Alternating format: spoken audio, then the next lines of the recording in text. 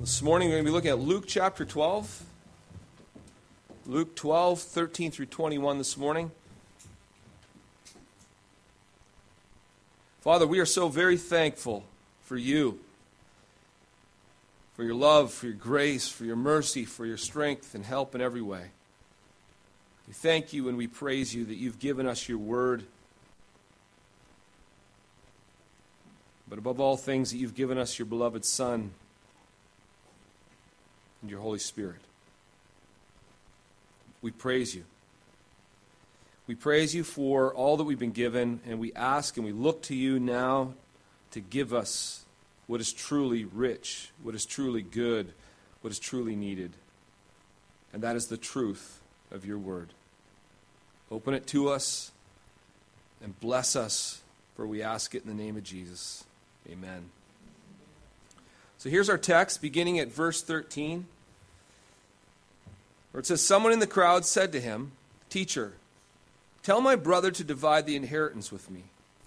But he said to him, 'Man, who made me a judge or an arbitrator over you?' And he said to them, 'Take care and be on your guard against all covetousness, for one's life does not consist in the abundance of his possessions.' And he told them a parable, saying, 'The land of a rich man produced plentifully. And he thought to himself, what shall I do? For I have nowhere to store my crops.' And he said, 'I'll do this. I will tear down my barns and build larger ones. And there I'll store all my grain and my goods. And I'll say to my soul, Soul, you have ample goods laid up for many years. Relax, eat, drink, be merry.' But God said to him, 'Fool, this night your soul is required of you, and the things you have prepared, whose will they be? So is the one who lays up treasure for himself and is not rich toward God.'"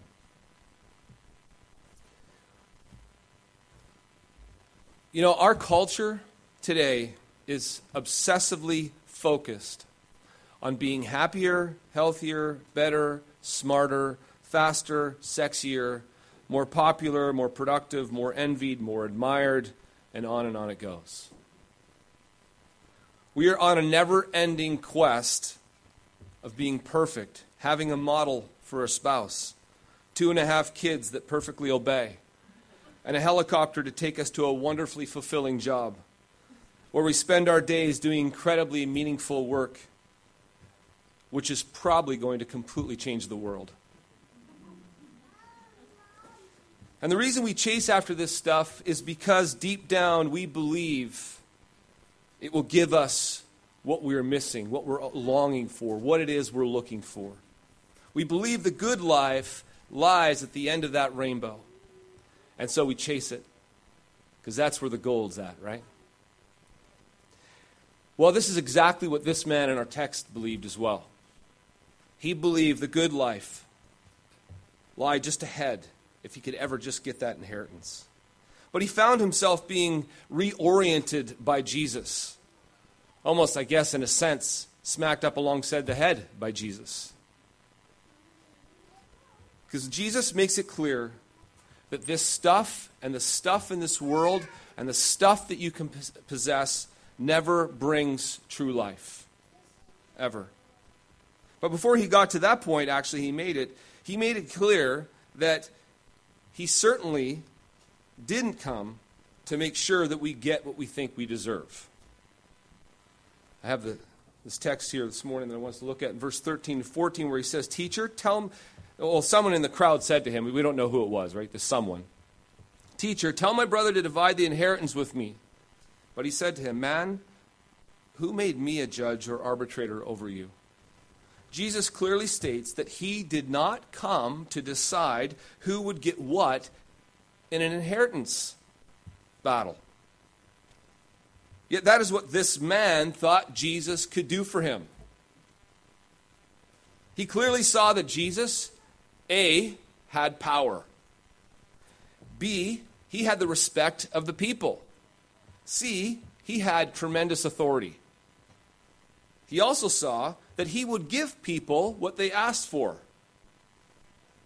He made the connection. He saw someone who wasn't able to walk, would ask him to walk, and bam, they would walk.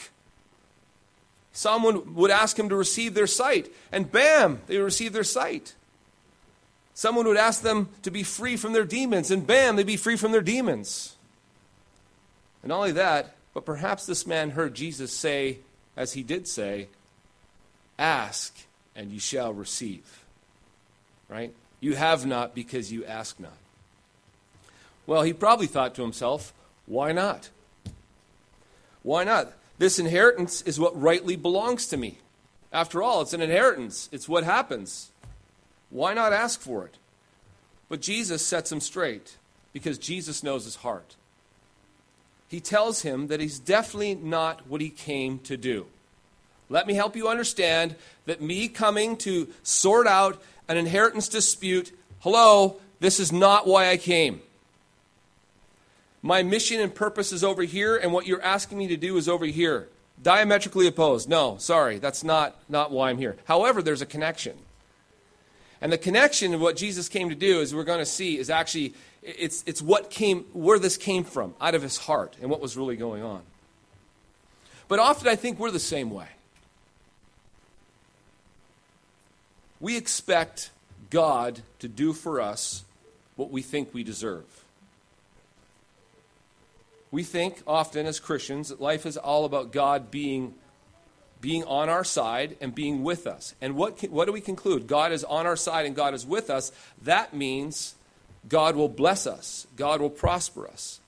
And this is why often we struggle and have a difficult time with suffering. We have a difficult time when hardship comes. It's almost like, God, how could you be with me? How could you say you want to bless me? How could I be your child and then you do this? I've been working so hard my whole life. I've been working so hard, doing so much, and then this is what you give me?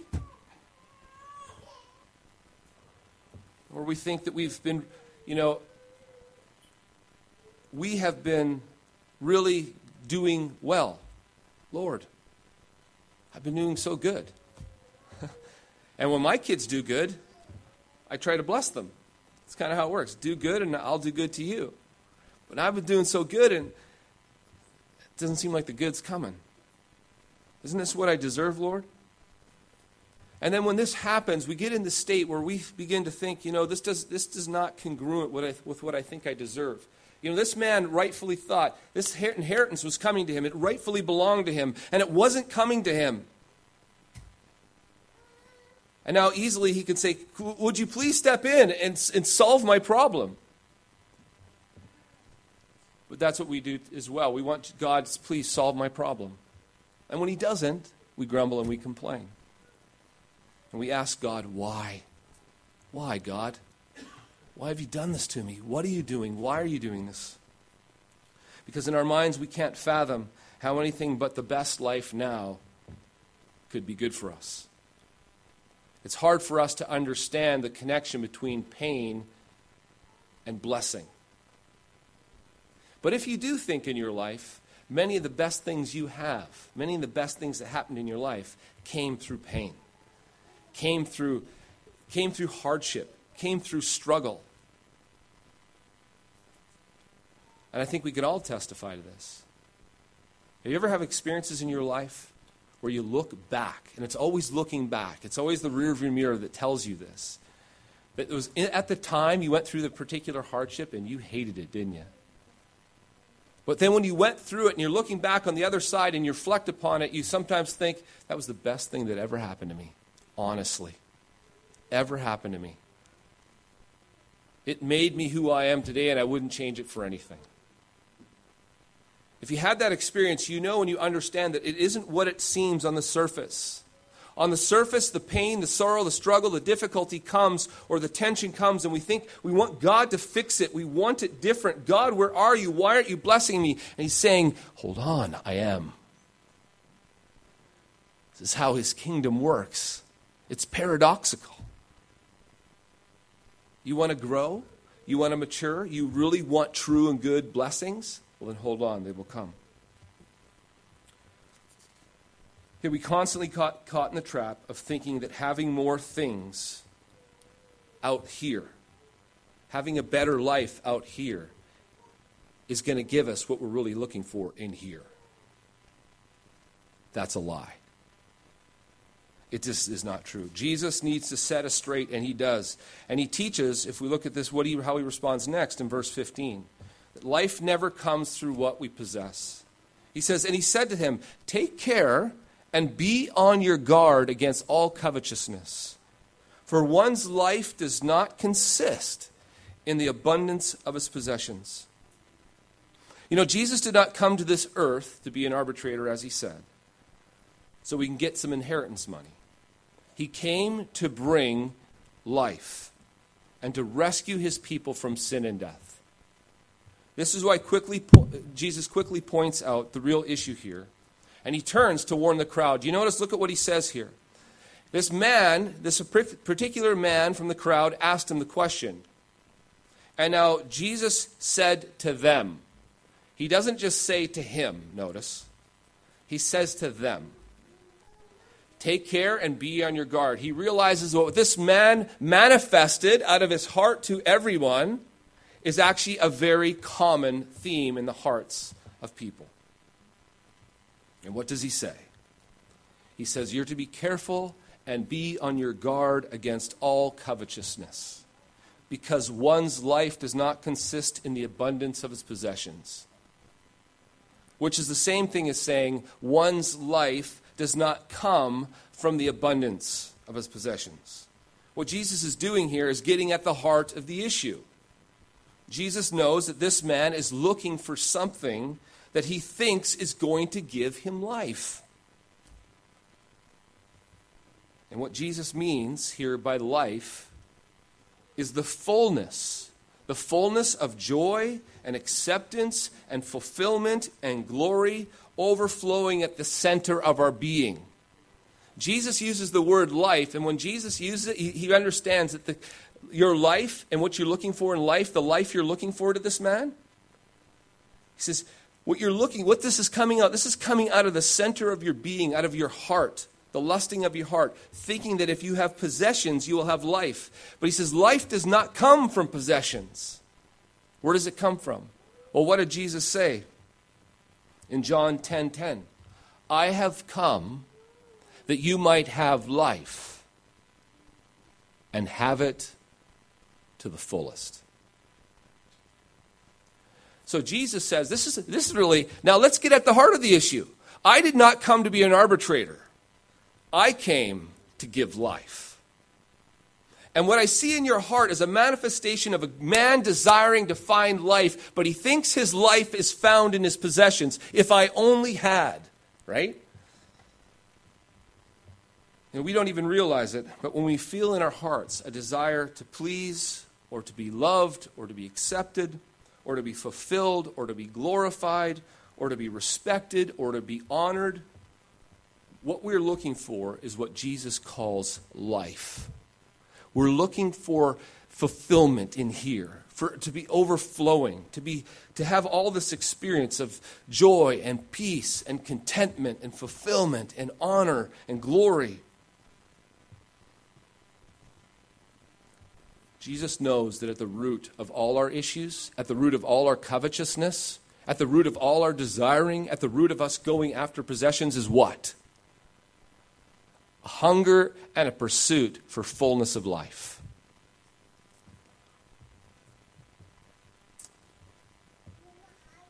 Yet was this man deceived? Of course he was. Greatly deceived. Why was he deceived?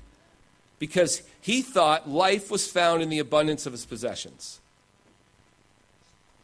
And this is why Jesus told the story he did in verses 16 through 19, which I have next, saying, the land of a rich man produced plentifully.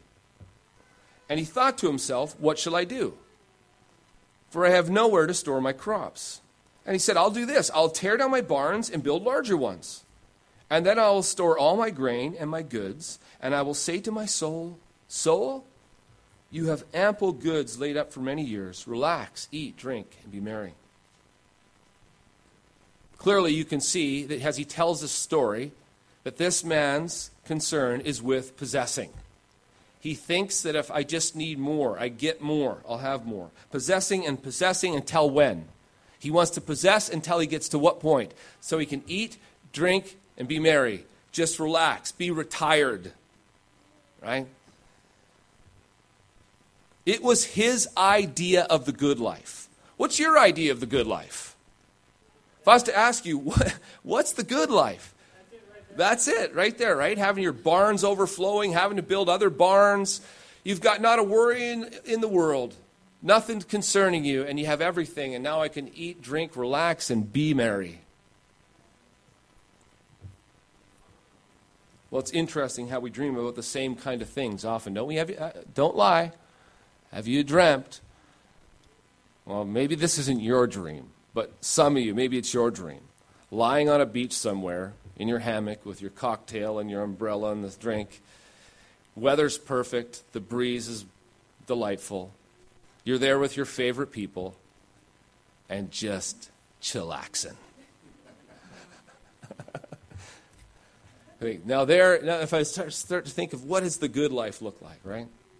It's possessing stuff, it's possessing things, or maybe your dream's a little different. Maybe it has a house and a car and a boat and all this stuff in a particular place and location and setting and people, and you start and you think about what does these dreams consist of? Possessing things, stuff. Because I think if you were to describe for me the good life, what would it be? If the moment I ask you that, I'll guarantee you would go right towards things and stuff.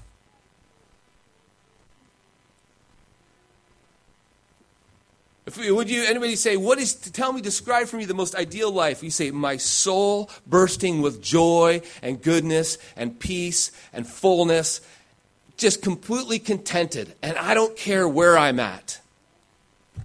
You think, I've never heard of that dream before. I mean, I get the old internal thing, but where's the goods, man? It is interesting how we dream. We think that if we had, we would be satisfied. And here's why, I think. This is why I think we get duped. Because we have had things before, and it felt really good when we got them. However, what we failed to remember is that they always had a short shelf life to them. So when we got the new car, it felt great. It smelled good. It looked good. It drove good. And it just felt being in it. It felt good being in it. You could feel the power. Woo! The power was nice. Everything worked good. And we quickly remember that sensation, that feeling. I got this possession, and man, that was good. However, something happened. By the end of the week or by the end of the month, all that started to fade away. The car started to get a little dirty. The kids spilt a milkshake in the back, and now it's beginning to stink. You've gotten used to the power. It's no longer novel. The greatness of how it drives is now just normal, and you've somehow forgotten. And now what you start thinking about, man, my neighbor's got this really nice car. It's this so sweet. It's got it all dialed in. It's all nicely painted. It's never dirty. The thing's just mint. And you're looking at that, boy, man, it'd be nice to have that. Because what we do is we have this memory for pleasure, the things that bring some pleasure, but we don't remember how short the shelf life was. And it's like that with everything we get, the possessions, the things we possess. Like if I said, boy, if I could give you, how much money could I give you right now and you'd be really happy? And you say, well, let's start off with at least $1 million, right? Okay, bam, you've got it. Are you? Yeah, I'm jacked. I'm pumped. Of course you are. We all would be. And we remember that high. We got adrenaline pumping. We can do so many things. We start thinking of all the stuff we could possess and do, and where what we could do with this stuff, and it gets us jacked up. And we remember that. But it isn't long. Ask anybody who's ever had a lot of money. And it isn't long, and you actually have the burden of money. Now you actually have to guard it, protect it, defend it, grow it, invest it. Try to figure out who's your friend and who's not your friend. Because now you got a bunch of new friends that you're wondering if they're really friends. All this stuff comes with it. And then what happens when you get used to it? It is a great idea. I didn't have it. To think of having it was great. But now you have it. And I've had it for a while now. And it's okay. Now I'm used to what it feels like. And it's like having it. Now I get used to this. This is the new thing. And now what? Well, man, now I'm starting to think of other things. And this is what we do. We think happiness, we think joy, we think true fullness of life will come from the things we possess. And we're tricked. And we're tricked. And we're tricked over and over again. And Jesus says the fullness of life itself does not consist in the abundance of your possessions. He reveals that life only comes through a life lived in the truth. Here's what he says in response to the story in verse 20. But God said to him, "Fool, this night your soul is required of you, and the things you have prepared, whose will they be? So is the one who lays up treasure for himself and is not rich toward God." You know, actually, I don't know why it says, but God said to him. I think I put that in there. When I was transferring this, I think something happened. Yeah, I was like, wait a second, where did that come from? But it's Jesus talking here, but he said to him. Is that what it says? Does it say but God? Oh, that's right, it's part of the parable. For some reason, I looked up like, oh man, it's like, Jesus is talking here. But it's part of the parable, you're right. So this guy comes before God, and God said to him, forget everything I said. This is right on the money. I'm the fool. So this night your soul is required of you, and the things you prepared, whose will they be? So is the one who lays up treasure for himself and is not rich toward God. So this rich fool, he dies. And all that he thought would bring him life is gone. And all he has is his naked soul before God. And Jesus basically asks at this point, who will all these riches belong to? To which is the obvious answer, not him.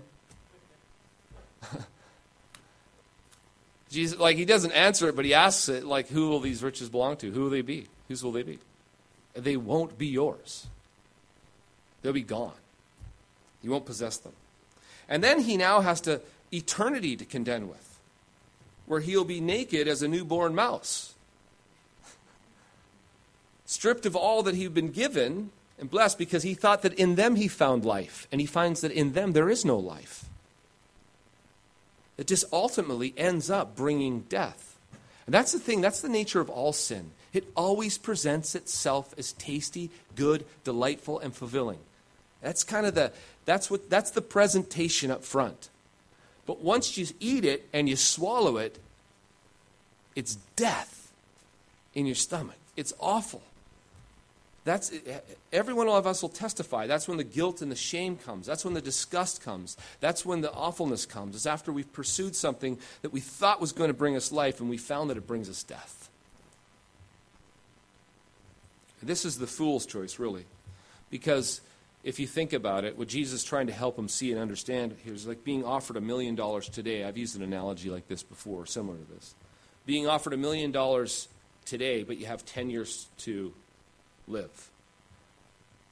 Or being offered riches untold for eternity, but you won't get it for 80. It's the fool's choice to take the 1 mil for 10 years and forfeit eternity. And basically what Jesus is saying is that if you understand this, the eternal perspective on one hand, you'll realize that was a fool's choice, so invest wisely. At the end of the day, he says, you fool. It's a fool's choice. You fool. Because how do you know that maybe today, maybe tonight is the day or the hour which you will be stripped of them and then you'll be before God? At that point, he's just saying, choose wisely. That's a bad investment. It's a bad thing to invest in. But beyond choosing wisely, there's more to this than simple riches on earth in heaven. Because fundamentally, riches are not where life comes from. So whether it's riches for eternity or riches now, if we think that what you want are true riches, the riches of God. What you want is true life, abundance and full life. It's not like, man, to think that life itself comes from the possession of things, and what I'd rather have is the possession of things for eternity than the possession of things for a few years. And so what I'll do is I'll invest in the possessions for eternity. Yes, that's a wise choice if that's what you're doing. Invest in eternity, absolutely, if you're to choose. However, don't think that, that's where life comes from. I'll wait for that because that was when the good life starts, not because you have possessions, but because you possess Jesus. And the soul is in communion and union with Jesus. As Jesus said in verse 15 of the same passage, life does not come from the external things we possess. And it doesn't matter if they're temporary or eternal. It should never be the chasing of things and stuff and possessions that we think will give us what we're longing for. It's like those who think that they're so in love with the gifts of God and not so much in love with God. You don't understand. It's God who gives life and fullness of life. And if you have Him, you have all things. It's much better to be filled with riches than to have riches. Filled with them, know them, that feel the joy and the love and the peace and the goodness and the fullness of God. And so it's life overflowing. And this is what Jesus came to bring. Jesus came to bring true life. Yet there's longings in our heart continually, even right now, that we don't like to admit. And we don't admit them because we're ashamed that we have them. And as a result, because this is happening in our hearts, you know what happens with so many of us? We play the if-then game. Right now, so many Christians, I believe, are completely discontent and not satisfied with who they are, where they are, and what they possess. But they don't want, it's not cool to go around and tell everybody that in the Christian world. Hey guys, I'm not content. What God has given me, let me tell you what I really want. That's not what the church is full of.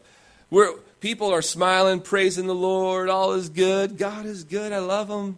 You know, I'm content, I'm happy, because we know there's this pressure where joy and life and peace, where is it found? It's found in Jesus.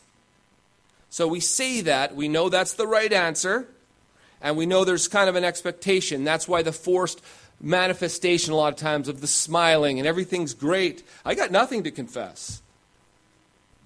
Because we want to be accepted. What's really going on in our hearts, though, is a lot of longing. Because ask yourself this. Do you have the if-then scenario going on in your heart? If I only had the inheritance, then life would be good. If I could only get that promotion, then everything would come together. If I was only a little better looking, then so much would come my way. If I was only a little thinner, then I'd feel so much better about myself. If I was to have your acceptance, if I just was accepted, and I had your approval, or I had your respect, or I had your honor, or if I had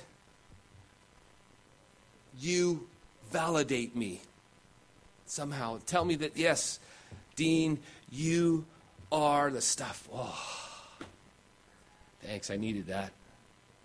We think if we have that going on, is there any if-then in your life? If you were to look at your life right now and you're to look at the life of your soul and the contentedness of your soul and the joy of your soul and the fulfillment in your soul and the contentedness, if you're to look there, do you got if-thens going on? Or is it joy and life overflowing, saying, no, I'm really, really content. I am incredibly thankful. I am so grateful. And man, life is good. But man, you don't have much. It doesn't matter. Life is good. You know, anytime we get into if-then, you know, it should be going off in your brain, off in your heart, off in your soul. Whoop, whoop, whoop, whoop. Bad, wrong, dumb. That's a lie.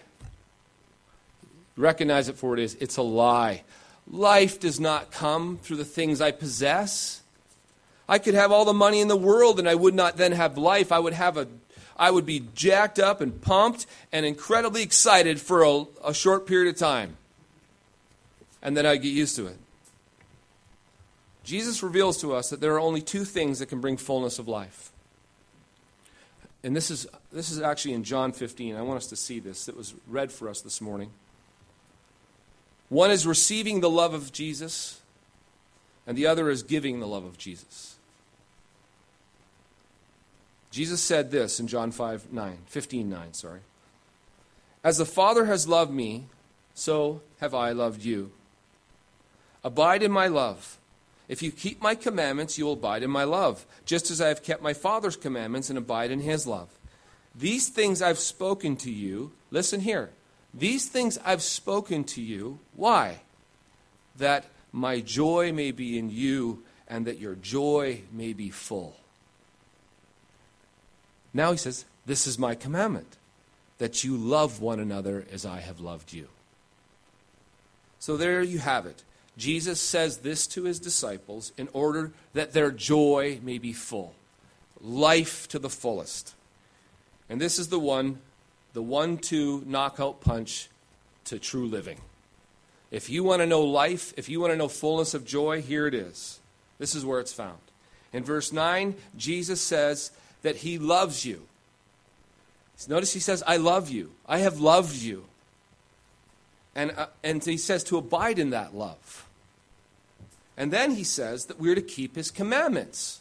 So there's two parts here. He says, here's the thing, I have loved you. First thing you have to understand, you are loved. And what's the second part? Obey my commands to abide in that love, right? Well, what's his commands? It's one, love one another. Not just that, love as I have loved you. So this is why it's so important. This fundamentally, we have got to get this. We have got to understand, do you want fullness of life? Do you want to experience fullness of joy? Here's the first thing that must happen. You must rest in, you must delight in, you must know that you are loved. You know, one of the fundamental problems that we have is that we're always questioning and doubting. We're wanting love and acceptance. Love and acceptance is kind of a huge fundamental issue to the human soul. But Jesus wants us to, he says, here's the thing, fullness of joy will come, well, not just when how many of you know, you've all heard that God loves you. Jesus loves you, right? You've heard it thousands of times, but here is the fundamental question, do you believe it? Could you sit here this morning and say, I know that I am loved and accepted by the Lord. He loves me. He's accepted me. He delights in me. He is mine and I am his. The Lord loves me. If that's issues in question at all, if there's any question there, it will affect your joy. That issue right there has got to be resolutely solved. Are you accepted? You say, absolutely, I am accepted in the beloved, in Jesus. That is a fact, my friends. That is what you call truth. Now, here's what we do. We often listen to our feelings. Let me see, do I feel loved? Accepted? Not really. That's irrelevant, because feelings come from believing. Like if I'm doubting or questioning whether or not God loves me, yeah, you're not going to feel too loved and accepted. You have to be firm and stand upon the truth. And when you stand upon the truth of this, no, I am loved. I am loved and I am accepted because I'm in Jesus. Jesus has loved me. That has got to go deep down in your soul and become a person who gets that whole issue dealt with. And so you're contentedly loved. You know you're loved. You know you're accepted. And so you stop trying to find love and acceptance in all the wrong places. With people, through relationships, by having things and then what other people think of you and then what other people say of you and trying to get it from all the wrong places. These places can never give you the love that you need. Only Jesus can. So you've got to get settled on that issue. And the second issue is this. There's people who are settled on the first, but they've failed on the second. Totally. They're almost like it's Yawnsville. Totally. Yeah, God loves me. Absolutely. Got that nailed. Accepts me. But then you look at their life and you couldn't imagine more complacency. The second part is missing, and that's why the joy's missing. And what's that, Dean? You're not loving as you've been loved. And this is sometimes where Christians they think that if they have the love of God, they believe, that first part, Dean, I got it nailed. And then you look at their lives and what are you doing? How are you loving other people around you in your world? Jesus says, if you want to abide in this love, what does he say you have to do? Obey my command. What's my command? That you love others as you've been loved. And this is why sometimes even the life in our soul shrivels up. Because we might be grounded and secure on our understanding of the love of Christ, and we know that he loves us, knows that he accepts us. But we're like the Dead Sea. There's no outlet. We don't express that love. We go around, maybe we just go around life just doing our own thing, minding our own business. We just stay out of trouble. We just put one foot in front of the other, and we just putter through life. But you realize that as soon as there's a human in front of you, you can love. And some of the greatest love you can give people is your attention, your time, your interest. Sometimes we think about love and we just think of it in physical terms, like giving them something, more of the possessions thing. But how about giving them something? Like even a sense of, if you look at someone's eyes and you look at someone, when's the last time you looked at someone and you desired and you want to love them in a very tangible way? And maybe they need a hug, and you give them a hug. They need that. Or maybe they need some encouragement, you give them some encouragement. Or maybe they need to be built up in some way. Or maybe they need the promise of God, and you share something that God's doing in your life. You look at a person, and you seek to love them. Now love is going out. And the craziest thing is when you love people, and the more zealously you love them, it's like the more you get filled up. The more you give out, the more you get in. Now, I'm just not talking about, all of us can exhaust ourselves physically. We can do things but here's the difference. You can be exhausted physically and full spiritually because you did it out of love. This is a tricky part. The whole loving and acting and doing things for people, here's how quickly the motives can shift. If we do it to impress, we do it to get acceptance, we do it for others to notice, we do it for these reasons, we find that it doesn't do anything for us because we haven't got number one settled yet.